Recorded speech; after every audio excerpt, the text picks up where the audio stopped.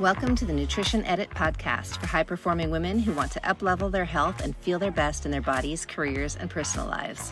In this podcast, I'll sift through the latest nutrition and biohacking trends to filter out the bullshit, share what you really need to know, and help you put the good stuff into practice in a way that works for you.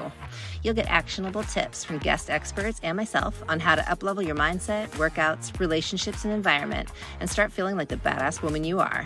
Join me as we bust through the bro science and male-centric health paradigm to help you achieve optimal performance, body, mind, and soul.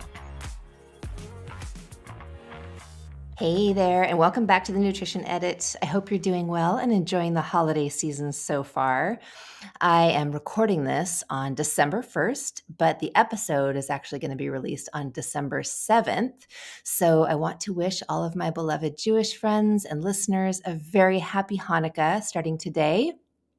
And no matter what you're celebrating this year or what you're up to, I know that this can be a really crazy time for many of us. So I just hope that you're having fun and taking good care of your mind and body. This is actually my birthday month, and this year is a big milestone one for me. It's the big 50 half century, which I cannot believe. I'm still sort of in shock over that number. But I do have a lot of fun plans, which I'm excited about, and I'm just doing my best to enjoy it and not get freaked out by the number or get overwhelmed by all the other stuff that I've got to do this next month or so. That's not so much fun. I've definitely gotten better at it over the years, but I still have to be really intentional about scheduling downtime during the holidays, or I end up just not enjoying the season at all and feeling really burnt out come January, which I'm sure many of you can relate to. So if that is a struggle for you, or if you just need some support and encouragement when it comes to self-care and navigating things like family, food, travel, all of that, go back and listen to season 1, episode 12. It's called Navigating the Holidays Without Feeling Deprived. And in that episode, I share some realistic but powerful tips on things like how to protect your time and energy, prioritize your needs, deal with loneliness, and avoid emotional eating and things like that during the holidays. So I will link to that episode in the show notes for you, and then you can just pop in there and click that. But for today, I wanted to do sort of an Ask Me Anything episode where I address some of the most common questions that I've had from clients and listeners lately, because chances are these are questions that you have as well. So I picked kind of the top 4, and let's go ahead and jump in. Okay, so one of the things that people ask me about most often is intermittent fasting. And we see a lot of research out there about it. It's a huge topic right now. Eventually, I will do a deep dive on that topic, its whole own episode. But for today, I wanted to just address some of them really, the basic foundational pieces of this. So fasting can be very different for women than it is for men. So there's a lot of research out there about it. However, a lot of that research is done on young college-age males. We have a very different machine.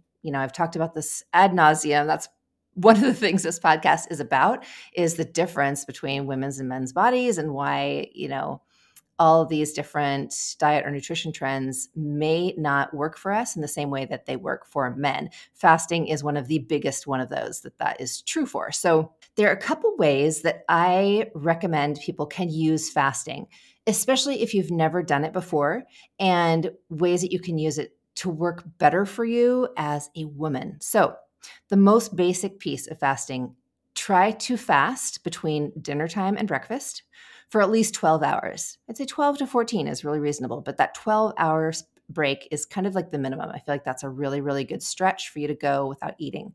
So that's number 1.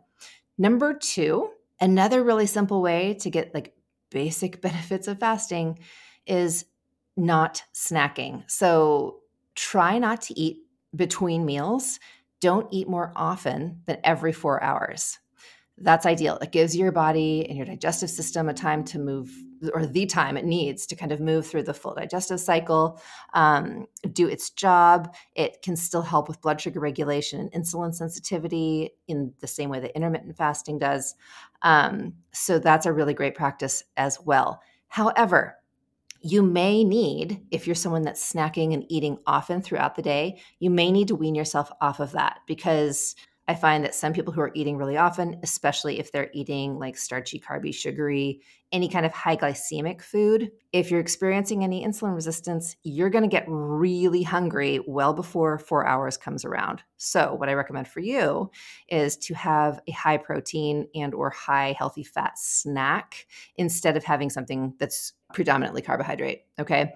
Just have maybe a couple hard-boiled eggs or some grilled or piece of protein of some sort, fish, meat, whatever you want, some nuts or seeds, something like that that's not going to have much effect on your blood sugar if you do have a snack. And then sort of gradually stretch out that time between your real meals. I've talked a lot about eating enough of the right food. So at mealtime, you want to eat something that's substantial enough, high in protein, high in fiber from those wonderful non-starchy vegetables, good healthy fats in there, small to moderate amount of starchy carbs or starchy vegetables. And that should really hold you over, if that's an appropriate meal, for about 4 hours. But you may need to work up to it. So if you can't do that out the gate, don't worry. Just start kind of backing off on the snacking and stretching out that time period between meals. For women, I find that many of my clients do get benefits from fasting, but they do better when they fast in the evening versus skipping breakfast, especially if they have like thyroid issues, if they have a lot of chronic stress in their lives or adrenal issues. Skipping breakfast can be really hard on us if we are dealing with any of those things, and it can actually make things worse.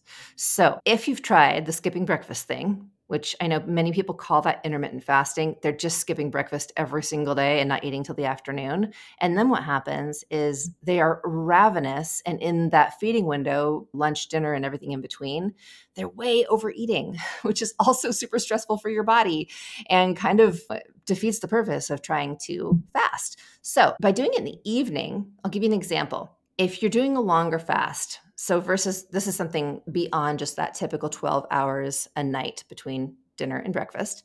If you're going to do a longer fast, do it like 2 or 3 days a week, random days during the week, and then fast for maybe 16 hours. Okay. So, what you would do is stop eating earlier in the evening and then have breakfast within an hour and a half or so of waking up. So, if let's say you stop eating at 5 p.m., then you would fast through the night and hopefully go to bed at a reasonable hour, because if you stay up really late, you're going to be starving. Don't do it. You would have breakfast around 8 or 8:30 if you'd stopped eating at 5 p.m. the night before. And I have found that my clients do see much better results with increased insulin sensitivity, with fat loss. They don't feel as depleted during the day. Like their mental energy and everything is better when they're at work. They don't have those afternoon crashes. Their energy is just more sustained. They feel better in their workouts because they're often working out in the morning. So that is another way that you can come at this. Whereas I find that men do just fine by skipping breakfast in the morning. They can, hit their systems with caffeine on an empty stomach. That typically backfires big time for most women. Okay, so number 2, sparkling water versus plain water. I am always kind of surprised. This is a question I get constantly. What's the difference? And is sparkling water still as good for hydration as plain water? Yeah, it's amazing to me how often I hear that people don't like water. They don't like drinking water, plain water. They say, I don't like the taste of it. And it kind of boggles my mind, because I feel like saying, well, I don't like water is like saying, I don't like the taste of air. I don't like breathing. Like, it is not an option, guys. Not an option. We have to breathe. We have to drink water. Now, if you are more likely to drink water because it's sparkling, okay, great. I'm fine with that. But it is not, well, sparkling water is definitely a better choice than like soda or anything that's artificially sweetened or fruit juice. Carbonated water still has its problems. So I want you to know about what those are, and then you can make an educated choice. For example, carbonated water is more acidic than plain water, so it's harder on your teeth. And so if you're going to have it, I recommend having it with food, because it'll be less hard on your teeth. The food and the enzymes in your mouth will actually help buffer that acidity, so it won't be as detrimental to your teeth enamel. Carbonation can also cause a lot of gas and burping. So if you're someone who often feels bloated or gassy, or your stomach gets distended after meals, sparkling water can actually make that worse. It can also contribute to acid reflux. So if that's something that you ever deal with, skip the bubbly drinks, because it will make it worse. Oftentimes, with acid reflux, the gas is actually pushing up on that lower esophageal sphincter that like closes down at the base of your throat and keeps food down. And it'll push up on that, causing that awful reflux, like heartburn sensation, which is really painful and unpleasant. So if you have any of that going on, skip the bubbly drinks. Hey there, I hope you're enjoying the episode. I wanted to jump in and let you know that doors are opening soon for my Body Liberation Together group mindset and metabolism coaching program. We'll kick off in early January, and unlike typical New Year nutrition and fitness programs, this is not a rigid diet protocol or punishing fitness regimen. This program is designed to help you build yourself up, not break yourself down. You'll learn how to make the foundational changes to decrease stress, increase your energy, and create a healthy metabolism so you can end the vicious cycle of dieting, burning out, abusing your body, and dieting again just to try to get back on track. You'll receive both group and one-on-one mindset, nutrition, and fitness coaching to help you establish habits that you can stick to for results that last. I only run this group once a year, and space is limited to 8 people. So go to bodylibtogether.com, that's bodylib, L-I-B as in boy, together.com, or click the link in the show notes to get on the wait list. You'll be the first to know when doors open, and we'll schedule a free 30-minute chat to make sure it's right for you before you commit. I look forward to connecting with you, and now back to the show. And for me, here's the biggest problem. Often sparkling water comes in cans or in plastic bottles. So if you're drinking out of either of those things, you're going to get much more exposure to the endocrine disrupting chemicals like BPS, BPA, and others that are going to leach into that acidic water from the plastic or the lining in that aluminum can. And I know a lot of people use soda streams. I think that's probably a better option, but still the guts of those machines are still plastic. So it's better than having it sit in a plastic bottle or an aluminum can for a long time.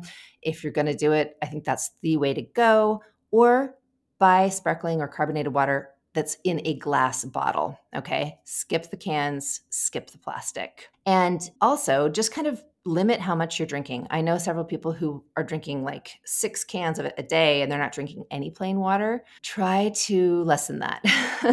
I have one client who we just gradually had her add more and more plain water to her sparkling water. And eventually she got used to it. And now she just enjoys a sparkling water from time to time when she feels like it, or maybe once a day, but it's not her staple. She's not used to drinking plain water. And having a good water filter can dramatically improve the taste of your water. So I love the Zero water filter. I should ask these guys to sponsor the show. I love the Zero water filter. They have really affordable tabletop, countertop filter options. I have one in my office that's actually a big glass dispenser with a spout on it. And their water tastes fantastic. And as far as the affordable filters go, theirs do the best job. So that's my big plug today. Get a good water filter system. Your water will taste so much better. Okay, moving on. Next one. Quality food and grocery budget. So I don't know if this is so much a question I get from people, but it's definitely a complaint. Unfortunately, good quality nutrient-dense food is really expensive here in the US. It shouldn't be that way, but that is the reality we live in. If you want to eat organic, unprocessed food, it's an investment, plain and simple. And most of the clients that I'm working with do have enough disposable income to buy high quality food, but if you haven't prioritized your health or nutrition in the past, it can be really hard to get your head around the idea of spending a lot on food. Your groceries bill may be a shocker, especially if you are used to buying, the bulk stuff at Costco that's maybe not as good a quality or anything processed. But what I always say is that what you invest in good nutrition, you may save on medical bills. Of course, that's not always the case, but it can help, right? And I want to make the point here that, look, nutrition is the most foundational component of self-care. So many of you may be going out and spending money on skincare or facials or injectables like Botox, whatever it might be, fillers, and attempting to look younger, feel better, what have you, investing in personal trainers. There's nothing wrong with that. All of that stuff is great. I do some of those things too. But if you're not willing to spend money on nutrition, chances are you're just wanting that quick fix and you're not ready, or you're not really committed to improving your health, because literally nutrition is at the basis of looking and feeling good. Everything above that is not going to be as impactful. So if you start with your food, you're probably not going to need to spend as much on all of those other things and the fancy skincare products and all the attempts at quick fixing these things. When if you just fed and nourished your body better, your skin's going to look better. You're going to have more plump, hydrated skin. It'll age better. You'll have more skin elasticity. You're going to sleep better. So you'll look better, more rested. I mean, the list goes on and on and on and on and on. So I just want to encourage you to invest in your health with your food. And I know it can be painful at first, but trust me, it is so worth it. So worth it. Okay, final topic. And this is something that I have touched on in other episodes, but I just want to give you some, I don't know, just a little more encouragement around it. And this is the all or nothing mindset. So, really, it's so often that women come to me and say, yeah, I'm really an all or nothing person. I'm either all in or all out. And I'm either hardcore following some strict protocol or I'm completely off the wagon and everything's gone to pot. I'm just going rogue, whatever, not working out, eating like crap. And it's such a common mindset, and it's really problematic because it doesn't allow for the twists and turns of life, which inevitably are going to happen, right? We know this. Staying consistent with good habits and creating a healthy lifestyle that's sustainable long term requires flexibility and adaptability. And if you are stuck in that mindset of I'm all in or all out, what's going to happen when your environment or situation is not ideal enough for you to be all in? Well, you're going to give up and then you're going to be all out again, right? The wheels are going to fall off the bus. And I always say perfect is the enemy of good. So remember, perfection does not exist. It's not a thing, and it's impossible to achieve. So if you can start to think about it in terms of learning what you can do in less than ideal circumstances, you're going to be much better off in the long term. And you just need to get comfortable with good enough and with being uncomfortable, right? Sometimes the bare minimum is all you're going to be able to do, and that's all that's possible. And guess what? That's okay. That's okay. I would rather have you do the bare minimum or the one thing that feels like low hanging fruit that's easy for you to do. Because if you can stick to even one or two of those things or those small practices, it can help you avoid just going completely off the rails. It acts as sort of an anchor that you can return to and go, oh, no, I can actually live in the gray zone. I'm not all in, I'm not all out. I'm somewhere in the middle, and you might be closer to the all out at that point. That's okay. But it's going to help you more easily get back on track and shift out of that, like, well, if I'm not doing everything, then I might as well do nothing. Because that's just a lie. It's a story we tell ourselves, and it can be an excuse. But often we just feel like, hey, if I'm not doing this perfectly, I've totally screwed it up, and why try? And that perfectionism often stems from just crap we dealt with in childhood and families and unrealistic expectations and all of those things. So this is a good way to sort of chip away at releasing yourself from that and letting go of that, because we can live in bondage to that kind of thing, that perfectionism. And it's really miserable, and it can prevent us from progressing and just being okay with doing things imperfectly, because just because you're not doing something perfectly doesn't mean you're not making progress, right? Slow progress is still progress. So don't allow yourself, especially like this time of year, to feel like, well, I made a bad choice, so it's all going out the window. No, you're only one choice away from being back on track or making a better choice that serves you well, feeling better about whatever it is that you didn't do, whatever it is. Okay. So I just encourage you, like, start small. We don't break free of perfectionism and the all or nothing mindset overnight. It takes some time. But if you can remind yourself, like, hey, that actually doesn't serve me, that way of thinking. What serves me is allowing myself to do what I can and nothing more. It's okay. It's okay to be imperfect. It's okay to do the bare minimum sometimes, because your energy is finite, and sometimes the bare minimum is all you're going to be able to do. And that's all right. You can do more when you have a little more energy, right? So don't be so hard on yourself. Anyway, I wanted this to be a short one because we all have so much going on this time of year. So these next few episodes are going to be a little quicker. But those are some of the topics that have come up again and again lately with clients. And so I hope you found this helpful. I'd love to hear what you think. And if you'd like me to do more of these Ask Me Anything episodes, I am also currently planning out season 4. So if there are burning questions that you'd like me to answer or topics that you want me to cover, now is your chance to let me know. You can DM me on Instagram. My handle is at JOliverWellness, or you can comment on this episode's post on either Instagram or the podcast page on my website. And I always love hearing from you. So let me know what you think. Shoot your questions over. Don't hold back. I want to hear your thoughts and your feedback, and I appreciate it. I always appreciate you sharing the show as well and helping other people find it. So thank you so much for joining me today. Have a great week, and I'll see you next time. Happy holidays. Hey there, thanks for hanging out with me today, and if you enjoyed the show, please subscribe and leave me a quick review. Also, check out the show notes for links to connect, follow, and share this podcast, and for information featured in each episode. See you next time. I am not a doctor, and the content here should not be taken as medical advice. All information in this podcast is for informational purposes only, does not constitute medical advice, and does not establish any kind of practitioner or coach-client relationship. This podcast is not a substitute for professional medical advice, diagnosis, or treatment. Do not disregard medical advice or delay seeking medical advice because of information you hear in this podcast or any other, and do not start or stop any medications without speaking to your health provider. Always seek the advice of a qualified health practitioner before undertaking a new health regimen. This podcast and website represents the opinion of Jeannie Oliver and guests to the show. Opinions of guests are their own and do not reflect the opinions of Jeannie Oliver Wellness, LLC, or our producers.